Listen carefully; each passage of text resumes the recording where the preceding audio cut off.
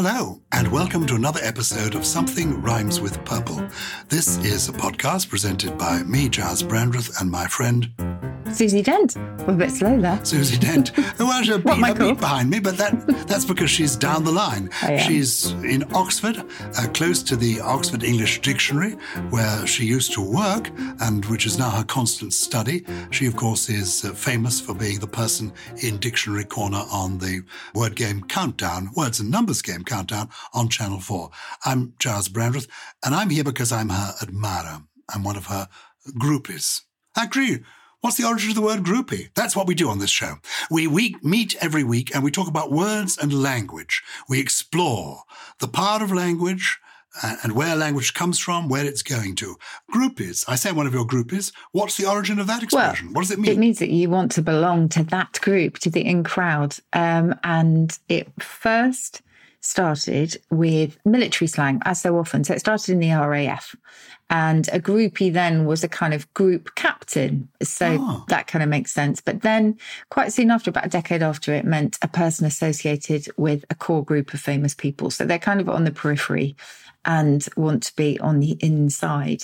And then in the 60s, of course, that's when the groupie really took over. And because they pursued pop groups. Yeah, rock and roll groups. If you were a Beatles fan. Yes.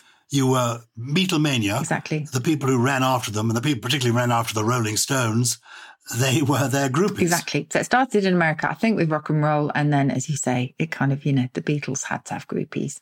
And they've stayed ever since. So we're constantly using words that we don't know, whether we know, but we don't know where they come from, like groupie. I was using one this morning, a phrase. I was on my daily walk. I do 6,000 steps a day, more about my tricycle later. But I was doing my 6,000 steps when I stumbled over a paving stone. And I almost went for a Burton. Then I thought, what's the origin of going for a Burton? And I thought Susie will know. What is the answer? Going for a Burton, well, the best theory for that is that it goes back to Burton's Ale that was produced in Burton-upon-Trent.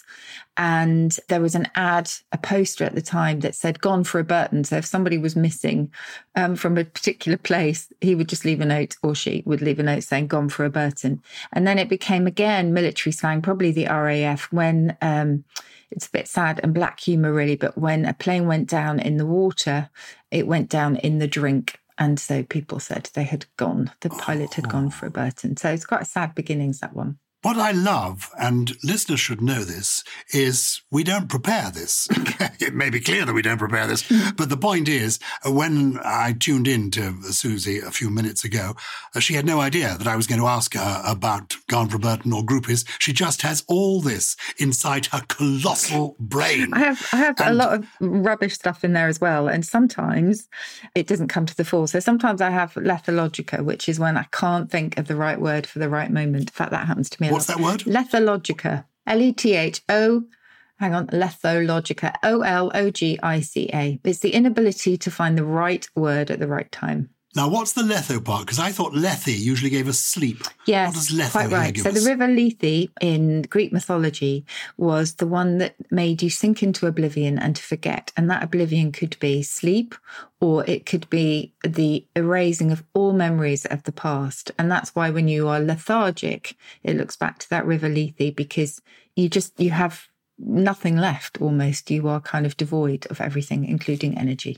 You see, this is the joy, in a way, I hope, of this podcast, because we want it to be fun, but also it's incidentally educational. I learn things. So Lethologica. Yes. Lethologica means forgetting the word that you thought you had. You just can't bring it to mind. Exactly. And do you remember tartle? Do you remember tartling? Going off on a tangent. I do remember the word. We doesn't matter. Tartling is good. It's nice. It's like rambling. We are rambling free. We're going down the odd cul-de-sac. Remind me about tartling. Yes. So tartle, I think it's one of my trio once. Tartle is a great Scots word, and it means hesitating before introducing someone because you've forgotten their name. Oh, that happened to me once with my wife. What had happened was there was a group of 10 people, and I'd done brilliantly. I introduced the first 9, getting their names absolutely spot on. I thought, I'm genius. And then I got to this last one, and I said, and here is this beautiful creature, this amazing woman, this fantastic. And somebody said, stop being so patronizing. I said, oh, well, she's my wife. I could not remember her name. That's bizarre. Quite terrifying. Yeah. But just for a moment. Now, one of the problems with remembering words is there's so many more to remember than there used to be because the language is growing all the time.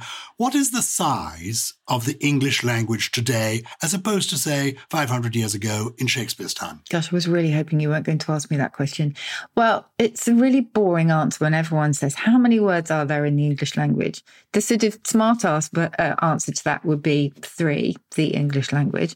But moving on from that, it's almost impossible to give you an answer, Giles, because what is a word? I mean, would you say that run, runs, running, runner are all different words or part of the same word? And then it becomes impossible. But there are, compared with Shakespeare's time, of course, there are sizably more words because the language grows.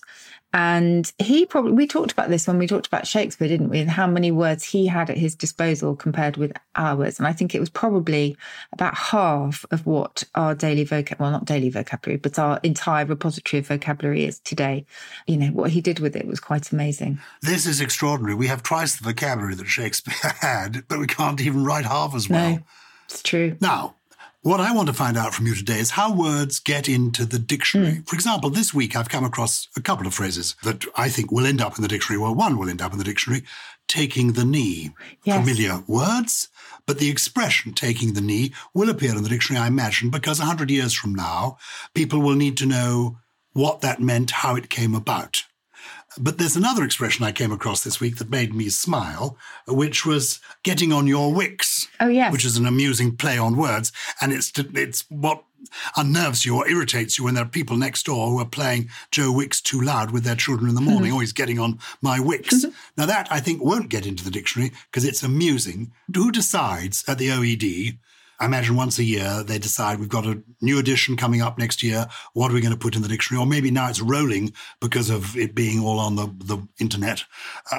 Who decides whether and when taking the knee goes into the OED? I'm just checking actually, Charles, because it might already be in. I remember doing a programme with Channel 4 back, it was 2017, where they were looking at all the new words that were bubbling under and actually then starting to simmer. And I'm extending a really bad metaphor, but we talked about taking the knee then. And I'm just looking to see, I'm sure it will be in current dictionaries. I'm just looking to see if it will be in the OED, because as we know, that takes a little longer, because once a word goes in, it never, ever comes out. I can't find it at the moment, but I might have a look for that later because I wouldn't be surprised. That's interesting. That's rather like two things. Once the word goes in, it doesn't come out. It's a little bit like who's who. Once you get into who's who, they don't drop you. Really? Yeah, they what about keep if you're you disgraced? there. I mean, is there unpersoning involved ever? No, there isn't unpersoning involved because it's a work of reference. It's not judgmental. They're not censoring. If you're in, you're in. Similarly, do you remember the late, great David Frost? Did you know? I didn't know him, Sir but David I know Frost? You've talked about him before, and I know exactly who you mean. Yeah. He was a pioneering broadcaster, started out in the 1960s. And he was also a very nice, generous human being. And he gave parties, legendary parties. And one of the great things about his party is once he invited you, he always invited you. He never dropped anybody from the list. Huge. Did you have to keep? Well, fortunately for him, people did die off. The venue was vast at the end, a huge public garden. But people did drop off the perch. So that's a good rule. So once you invite people, don't drop them. Once the word is included. So how does a new word get into the dictionary? The thing about lexicography is that its terminology is incredibly off-putting and really quite cold, which I think is a shame because lexicography is anything but, boring and sterile. And so I'm about to use a really horrible word, which is corpora. And a corpora is the plural of corpus. And each dictionary publisher has access to usually its own corpus. And inside, corpus meaning body, inside this body of data is the most amazing, fascinating material. So into it will be fed, from evidence of modern writing. So it could be text conversations, including emojis. It could be, chat room conversations. It might be a transcript of a conversation overheard on the street, right down to scholarly journals, historical novels, literature, etc. So as much written evidence as dictionary publishers can find are fed into these corpora. And this is what dictionary makers use to write their dictionaries. So say, let's think of the reason I wanted to talk about new words today, we should say, is that I remember hearing you on an interview, I think, saying that you love the new word YOLO. And I thought, Giles, that's been around for too long. We need to talk about new words. It's new to me. When you're my age, anything is new that's happened in the last 10 years. Oh, well, take YOLO. Obviously, you only live once, and it's a great philosophy in life. And I'm sure it's yours because of the energy with which you tackle life. But, say that was a new word that was bubbling under. A dictionary maker would look to see how often it's being used, first of all, how many different contexts it's being used in. So it wouldn't be any good if it was just being used on one website, because then it would probably be the invention of that website owner. Then, which other words it's being used with. So is it being used as a verb? So could you say, I really YOLO'd last week? Or is it just an acronym and it will remain a noun, acronym, et cetera, et cetera. So we will study all the evidence of how a word is used. And if it looks like it has longevity and it is being used by enough people in enough different contexts, then it has a very good chance of going in. But the one thing I would say is that I'm always asked, is it a word? People say, is such and such a word? And the answer to that is always, yes, anything is a word. I think what they want is an authority, because we don't have an academy or authority governing English and how it develops. So what they really mean is it in the dictionary? In other words, is it legitimate? But as you know, and as we've talked before, dictionaries reflect how we speak. They are a democracy. They don't tell us what is right and what is wrong. Is YOLO in the dictionary? Definitely. YOLO is in the dictionary, as is FOMO and all of those. In the olden days, when I first became familiar with the Oxford English Dictionary, it was then the editor, and I know I've mentioned him to you before, was a lovely man called Dr. Robert Birchfield. Yes. Who was a New Zealander. Yes. We're going back to the 1960s, 1970s. Yeah. And I remember he told me that he had a team of readers. Yes. Around not just the British Isles, but the British Commonwealth and America. And they were distinguished people. I remember one of them, I met her, was the novelist Margarita Lasky. She wrote a wonderful novel called Little Boy Lost. People are looking for a lockdown read. I recommend this. It's a post-war novel set in Europe by Margarita Lasky. Anyway, older listeners will recall this lady. She was on things like the Brains Trust in the 1950s, 1960s. Okay. A highly intellectual woman who I'm sure read the Times Educational Supplement, the Times Literary Supplement, and the Guardian. And she would cut out, when she saw a word that was unusual, she would cut it out and put it on a postcard and send it to him. And he showed me these boxes he had of postcards from around the world. Yeah. And that's how they, in those days, we're going back 50 years, evaluated the currency of new words. That's right. So it's a modern way of doing that thing. Yeah, they were called slips. You can still find the slips from the very first Oxford English Dictionary. They're in the Oxford University Press Museum. And, they took up so much room, you can only imagine. And of course, when a new record of a word was found, the editor had to go back to that particular slip and then write in a new thing. So it is incredible how much digitization has really helped lexicography. But, and in so doing, also the definitions have become more and more objective, because Samuel Johnson would, either be very rude about the Scots, as we know, or he would define strumpet as a sort of a harridan and a woman you do not want to consort with, etc. And in modern lexicography, you don't have any of that. It's all really objective. And that's partly because we have all this evidence now, which is, And also, great. Is there less intellectual snobbery?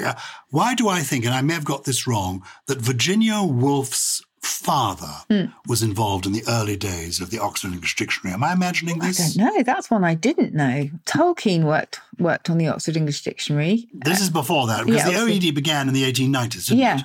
Tolkien, Julian Barnes, Salman Rushdie. I mean, a lot of really, celebrated figures have worked or have begun their sort of careers on the Oxford English Dictionary. What I'm asking, is it now more inclusive, more generous? I've just got a feeling that 100 years ago, perhaps there was certain words wouldn't have been thought of. I guess that's true. Not so much slang. Johnson didn't include slang, and nor did the early lexicographers, unless it was a dictionary of slang. And we have to remember that the very first dictionaries were dictionaries of criminal slang. But no, you're right. You wouldn't have found a swear word, for example. And now you can freely look up whichever word you want, because let's face it, a lot of people want to look up exactly those words. And if it's slang also, the whole idea of slang is that you can't really understand it because it's meant to be the tribal thing that other people can't comprehend. Now, do you think that the coronavirus crisis will have introduced a lot of new words to the vocabulary, and which ones do you think will make the grade to the dictionary? Well, some have already gone in. So this is how quickly dictionary makers move now. When I started out at Oxford University Press, the standard amount of time that you would wait was about 5 years. That's not the case now. And I remember it beginning to change with chav. Do you remember that? Yes. And chav just exploded onto the scene in 2004, and it had to be explained, and it had to be what we would call glossed in a dictionary, which means defined. So now we move very, very quickly. And things like WFH, working from home, flattening the curve, hot zone, social distancing, etc., have all gone into the Oxford's current dictionaries very recently. There will be others that actually been around for a while. So quarantine we talked about, didn't we? Coming from Phoenician dialect, and 40 days, because that was the original quarantine. Things like self-isolation. The whole idea of self-isolating because of a virus is about the 1940s. So some of them have just come back into currency. And that's how new words work. Not all new words are new. In fact, loads of them are just a recycling of a word that's either had a different meaning in the past, or it seems to fit our new reality, so we bring it back. What would be your top 2 or 3 that you think might go in? Because I think the ones that I've enjoyed won't make it in the end. I mean, I've loved the expression furlough Merlot. Yes. The amount of drink that we're consuming during this troubled time. Yes. Are there any that will go in, do you think? What of the more light-hearted ones? As I say, because quite a lot of the COVID vocabulary is already in there and has just gone in. I think COVIDiot might stand a chance. So somebody who behaves, I like that one, stupidly.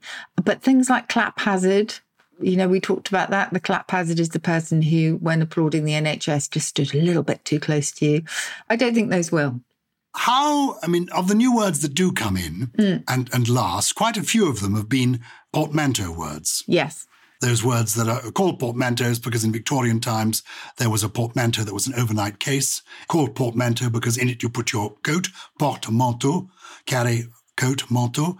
And we've discussed before, Lewis Carroll, how he pioneered them with words like galumph, combining gallop and triumph. But there have been more recent ones. Any recent ones? Yes. The one that I quite like, do you remember we talked about anticipointment? Really looking forward to something so much and then being disappointed when it actually comes. Or it can be really looking forward to something, but actually knowing it's going to be a bit of a disappointment. And so you get that kind of pre-regret as another one of kind of regretting it before it even happens. I also like probsolutely.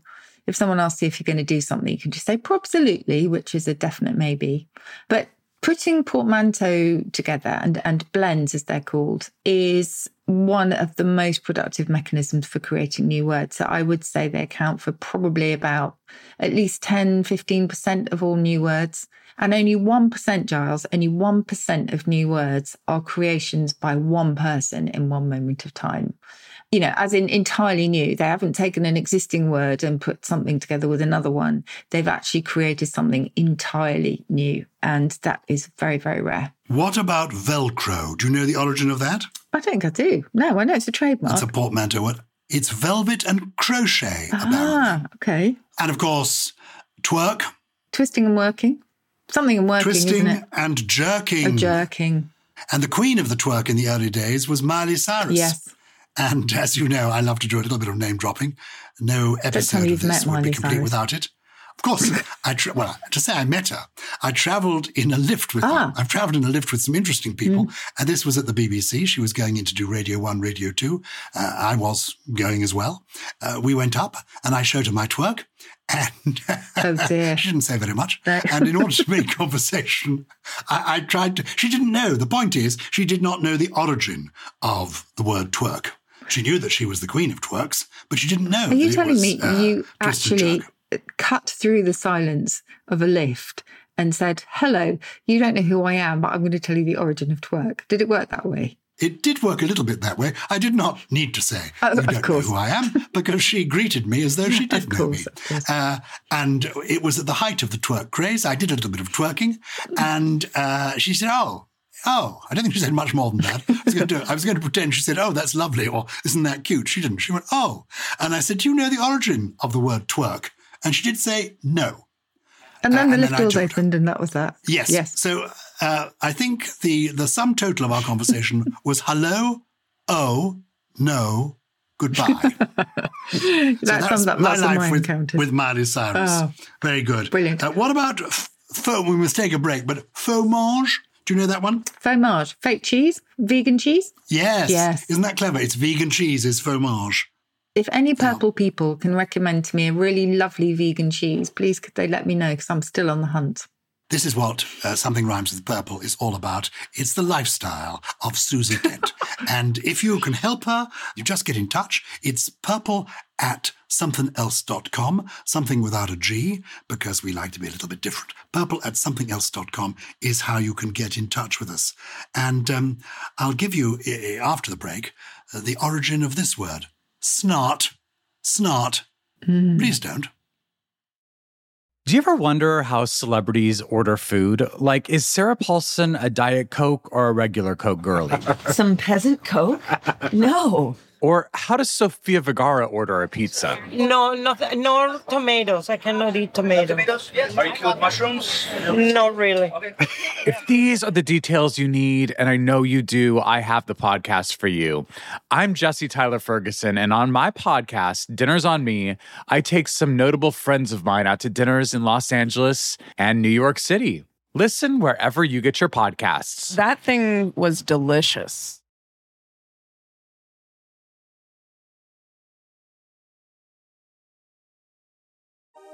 Imagine a world just like our own, but importantly, not our own. Is it the alternate dimension, or are we? And does it have podcasts? The Last Post. Hi, I'm Alice Fraser, bringing you daily news from a parallel universe. It's a sweet, sweet dose of satirical news coverage, some of which will sound pretty familiar. He defended him, saying he broke the lockdown rules on a father's instinct. And I just think if Boris had shielded his as much as he's shielding Cummings, he might actually be in a position to give parenting tips. And some of it is just pretty weird. Air in space is becoming much clearer, Alice. And it's quite shocking because there is no air in space. It's empty space. So join me every single day alongside great comedians from around the world, including Andy Zaltzman, Nish Kumar, Tiff Stevenson, and Will Anderson. Good luck to you. Welcome back to Something Rhymes with Purple, where Giles Brandreth and me, Susie Dent, or I should say, are talking about new words. Because if there's one question I always get, whether it's in the Countdown audience or emails or tweets, it is, can I get this word in the dictionary? Giles, is there one that you're burning to have within the pages of the Oxford Dictionary? Snart. Oh, yeah, tell us about snart. S-N-A-R-T. This is the word I want to have in the dictionary. It's a combination of sneeze and fart. It's when you, as it were, break wind at both ends at the same time. It's to commit a snart. That's a through cough, remember? A through or thorough I do cough. remember Yes. that. I know, it's your thorough. That's an old and cumbersome word, thorough. Yeah. Snart is short and snappy. Other people will know a ruder variant on that, which involves different activities of the body, but let's leave that there. I want to get snart into the dictionary. I imagine it isn't. The hunting of the snark might be, because it's in that famous poem by Lewis Carroll. But also you can be snarky, can't you? Does that go back to the hunting of the snark? Sorry about that. Being snarky. Clicking of my mouse mat. I think, I'm not sure actually. I think there might be different. Snarky to me sounds onomatopoeic, but I might be wrong. So I'm just looking now. It is onomatopoeic and it goes back to the 19th century. It's a sibling of German schnarchen and eventually schnarchen, which means to snore. So it's a kind of snoring, snorting sound. And so by being snarky, you're being a bit snorty. Very good. Yeah. So what chance have I got with snart, and how do I get it into the dictionary if I'm really determined? Well, it's hard, this one, because you cannot petition for a word to go in the dictionary and then, get 1,000 signatures or 1,000,000 signatures and then get it to go in. What needs to happen is for people to use it. So usage is queen. You need to get lots of people using it in lots of different places, written and spoken, and to hopefully imbue it with enough meaning that it will become instantly recognizable to people. And the ruder equivalent of this, which I will now mention, is shart. And you can imagine what that means. That probably isn't in the dictionary, in the official dictionary, but you'll find it in the unofficial dictionaries. So I think, I'm not sure how much luck you'll have with that one, but people have in the past campaigned very vociferously to get the word in the dictionary. So do you remember I mentioned the British Potato Council who wanted to get rid of couch potato? And so they yes. stood with placards outside the offices of the Oxford English Dictionary. Couch slouch, they wanted to replace couch potato because they thought it was denigrating to the poor potato, which is a nutritious vegetable. So that was one that didn't work. But there was another campaign, which was by Soccer AM, I think, for the word bounce back ability to go in. So that was a kind of resilience, really, of someone, whether it's a ball or a player or whatever. And they campaigned for bounce back ability to get in the dictionary. And the campaign itself didn't work. But interestingly, it got picked up by enough people, the word, that it did eventually go in. So all is not lost. When I was a little boy, I had a toy called Nozo. Now, Nozo was taller than me when I was very small. He was 3 foot, 3'6". It was a plastic doll, like one of those Russian dolls where you keep opening them. So it was a round Russian-like doll. It was a clown's face. And it had a soft nose, and you punched the nose and it fell over. And then it always bounced back and it hit you. So you pushed it over, it came back and bopped you. It had bounceability. That sounds fun. So what are words? Actually, so when you had to fascinatingly, just to finish off on bounce back ability, I thought it was because of the kind of increase in usage due to that campaign by Soccer AM. But looking at it now in the OED, as these editors so often do, they've dug and they've dug and they've dug and they've found earlier records than you might think. So there is a record of it going back to the 1960s. So there you go. It flew below the radar, a bit like chav that I mentioned earlier, that is at least 200 years old and actually was quite a nice term once upon a time. And then it suddenly comes back up onto the radar and it might have a new meaning or it might just suddenly become popular again. And that's very much how language works. Are there words and phrases from your family? Nozo is one from my childhood. If you bounced back, you were doing a nozo. Are there words and phrases from your childhood or your family that you remember that were particular to the Dent household? Yes, I used one actually. I was talking to Scott Mills and Chris Stark from their Radio 5 Live programme this week, and I was talking about the podcast, and they did this kind of, is this true or false about your life? And they've just said, we found the following facts about you. Are they true or not? And I was really worried about this, but actually most of them were true. And one of them was, did your dad break your leg while he was tickling you? And the answer was, yes, Dad, you did, because I hate being tickled with a passion. I just hate it. And, there are two types of tickling, gargalesis and kinesmesis. And gargalesis is the heavy kind, the one that really induces laughter. And I hate gargalesis. Anyway, he did break my leg, and it was during something we called roughhousing. And so I said to Chris and Scott, did you call it roughhousing? And they said, no. So that's what we called kind of mucking about in a sort of physical ways. It's like physical play fighting. But then there are the ones which I think are just born of the sweet things that kids say. So, for example, we always call Huddersfield FC, which is an English football team, Hugglesfield, because that's what my youngest still calls it. Things like that we have kept as a nod to their childhood. How about you? I don't think we do have any. Oh. I mean, curiously, I felt there should be some eggcorns. Remind us what eggcorns are. Okay, so eggcorn itself is a mishearing of acorn, and it's the sort of things, it's the slips of the ear. So it's something that you grow up thinking is one word, but actually you're completely mishearing another. For years, I thought God, yes, up in the sky, I thought he had a name. And I was asked once, what do you call God? And I said, well, my dad calls him Harold. They said, Harold.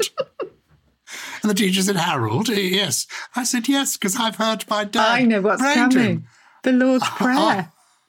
Our Father. Who art in heaven. Which art in heaven. Harold. Harold be thy name. So I thought it was, because I sort of heard this mumbling going on.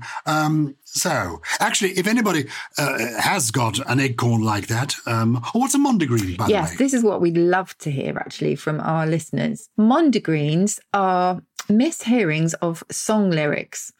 And yes. Oh, God, we've all got some of those. So me going to a convent, it's quite similar to your Lord's Prayer.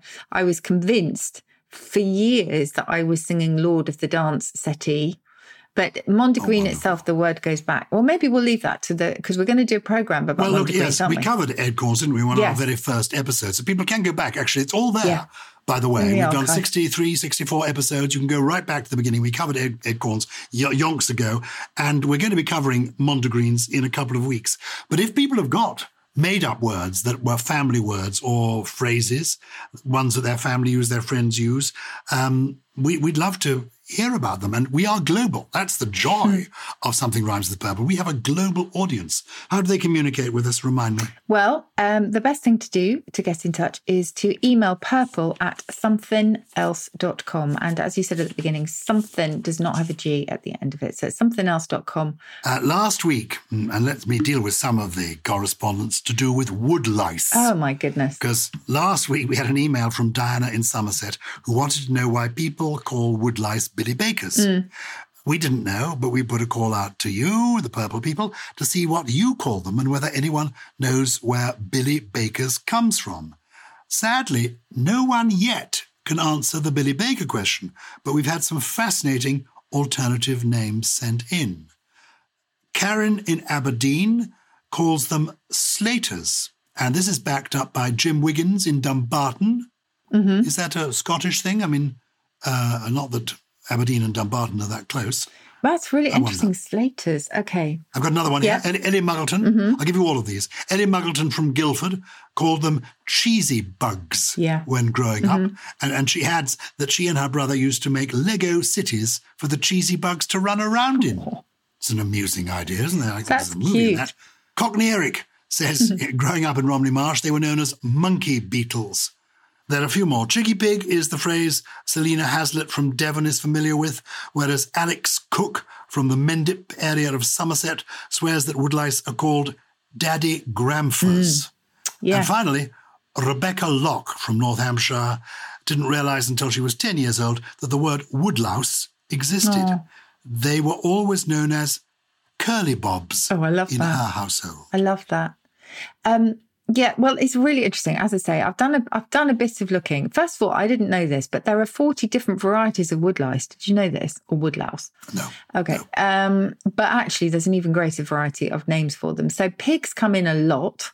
There's slunker pigs, wood pigs, penny sows and sow pigs. Why?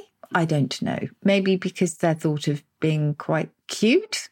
Who knows? In Cornwall, though, we get this idea of a kind of almost half pig and half grandparent because you get a grandma sow and then that grandparent kicks in, as one of our correspondents has said, and there's grandad gravies, granny greys, granny granchers, grandfie Krugers as well, and all sorts of amazing variations. And you know, you can see how it works is that one child hears something and then they kind of, you know, maybe mishear it or they twist it a little bit and so it goes on. And then in the southeast where I grew up, there's a real dairy theme. So in Kent, they call them cheesy bugs, as we heard, cheese rockers, cheese logs, chisel bugs, and then in some places the monkey comes in. So there's monkey peas, monkey pigs. There's sour bugs as well, because apparently you can eat a woodlouse if you are so interested. But then Northern Ireland and Scotland, and in fact New Zealand and Australia as well, perhaps because they have Scottish and Irish communities, call them slaters, as we had in slaty beetles. So it's fascinating. And as so often with dialect, Giles, because it's oral, we don't have so much written evidence that we can unpack and say it came from here. But for me, the kind of the thing that unifies all of them is that they're quite cute, all these names. And it's just, I love the fact that there are so many names, but I'd also love to know if in the US, and we have a lot of listeners in the US, whether in fact they also have a huge variation of words for them. As a born-again vegetarian, I have to say I'm shocked at the idea of people eating woodlice. Yes. Though once I was in North Africa and was offered as a kind of sweetmeat with my coffee, chocolate-coated cockroaches, bees, wasps, and other insects. Apparently the crunch combined with the chocolate made them delicious. I didn't partake. No. I decided not to. Stick with chocolate-coloured coffee beans. They're amazing. If you want to get in touch with us, please do from wherever you are in the world. We'd love to know more about this. We'd love also to have your familial words and phrases. We don't need to be told that Sir Leslie Stephen, the father of Virginia Woolf, was not involved in the Oxford English Dictionary. It was the Dictionary of National Biography. Oh, interesting. That he was a pioneer. Okay. So I remember that during our little break. Time for one more quick letter. Yes. And then I want to hear what your trio of words is. Okay. Dear Susie and Giles, Christy Spencer Polk from Portland, Oregon here. Oh, there you talking go. about our international following. Yeah. Hello, Portland, Oregon. I absolutely loved your most recent episode, Euphuism. Oh, yeah. Oh, do you remember? This was the word I introduced you to. Love that. Not often that I get one up on you. Anyway, Euphuism. Thinking that Orwell came up with this idea of unperson so many decades before the internet and the concept of ghosting. Ah, yes. And the emergence of cancel culture. Yeah. Oh, this is suddenly very topical, isn't it? As a contemporary means of digital unpersoning. Yeah. Leaving my spine tingling. Would love to hear you speak about both aforementioned contemporary terms on Something Rhymes with Purple. So basically what Christie's after is a discussion of ghosting and cancel culture. Explain that to people who don't know what ghosting and cancel culture are. I mean, have they been adopted? Are they now new words? Yeah, so the word cancel, this century at least, is it's been pretty much used of people, hasn't it, as well as events. So if you cancel someone, particularly on social media, you boycott them. You basically do unperson them. You kind of almost make them into a non-entity by withdrawing all attention from them or following of them because you disapprove of something that they've done recently or quite often in the past. It is fascinating because we've had the statue toppling globally recently, haven't we? Which, almost gives a new layer to unpersoning, I suppose, because we're to unperson, just to remind you, in Orwell's day was to basically strip somebody of any level of existence. It's to remove them from the history books as a way of rewriting history. It was to pretend they never existed. It was to vaporize them in Orwell's terms. And then it came to mean to regard them as of no social or political importance. And it's interesting what's been happening with the statues, because obviously this time it's not the state, it's the people who are saying these are no longer worthy of history, or at least their history needs to be remembered in very, very different terms, which is fascinating. Is ghosting part of the same phenomenon? So ghosting is more a kind of romantic thing. So if you're ghosted romantically, it means that someone that you're involved with suddenly disappears. They don't contact you. They don't, they just literally disappear. You have no idea where they've gone. And it's a horrible phenomenon. Are they becoming a ghost or are you becoming a ghost? In the origin of the phrase. They are becoming the ghost. So suddenly they just literally suddenly disappear. Ghosting itself as a verb goes back centuries. It didn't mean it in this way. It was literally to pretend to be a ghost. So this is quite a new thing. But I think in the 2000s already people were talking about I've been ghosted. But yeah, it's that removal of existence that runs through all of this. And it is so topical. And of course, what Orwell was protesting against was the fact that the state can decide, or any authority can decide, what is the truth. And, the state can decide what is worthy of recognition and what isn't. And it's a fascinating subject, but also really painful at the moment. I want to see a statue put up to you, Susie Dent, because you are just amazing. A statue, oil painting, the works. I now want you to give us your 3 words of the week. This is Susie Dent's trio. Let them trip off your tongue. They will trip off the tongue if I don't forget them, which is quite possible I will. I'll have the Lethologica at the wrong moment. But one of the ones talking about pain that I have been thinking of recently is there's an entry in the Oxford English Dictionary that has 4, F-O-R, in front of a lot of different adjectives, which basically means exhausted by. So if you are forswunk, you are exhausted by too much work. If you are forewallowed, you are exhausted from tossing and turning all night. And if you are foreplaint, P-L-A-I-N-T, you are exhausted from weeping. And I think a lot of us have been feeling real sorrow in recent weeks. So foreplaint is my first one. I like that. The next one is, these are all a bit negative, sorry about this, but there's despite. I remember reading this in the OED and it kind of made me smile, but it doesn't so much these days, is to hate someone as much as they hate you. Despite. I like that. So mutual dislike. So I'm going to finish with a more positive one, because when everything gets a bit too much, we've talked about the growlery before, which is the place in your house where you can just go and growl and let it all off. Let it all go. And we've talked about frontistery, which is a place for contemplation. But this one is simply a lectory, which is a place to read and escape in a book, literature, whatever is your choice. Lectory. Well, in my lectory this week, I've been dipping through Dancing by the Light of the Moon, my anthology of poems to learn by heart. And I came across this poem, which I included, that I'd forgotten. Okay. And I think I'm going to try and learn it this week. It's by Philip Larkin. It's called Days. What are days for? Days are where we live. They come, they wake us, time and time over. They are to be happy in. Where can we live but days? Solving that question brings the priest and the doctor in their long coats running over the fields. Wow. That's my poem, and that's been Something Rhymes with Purple. And it's been exciting to be here with you. If you want to be in touch with us, please do. purple@somethingelse.com. Do tell your friends about us. We're very honored. We've been in the running for Best Entertainment Podcast in the Podcast Awards, and we've been in the top 10 of podcasts in the UK. We want to do that globally. So that's our lot. Something Rhymes with Purple is a Something Else production, produced by Lawrence Bassett, with additional production from Steve Ackerman, Grace Laker, and Gully, There you go. who's snarting away in the background.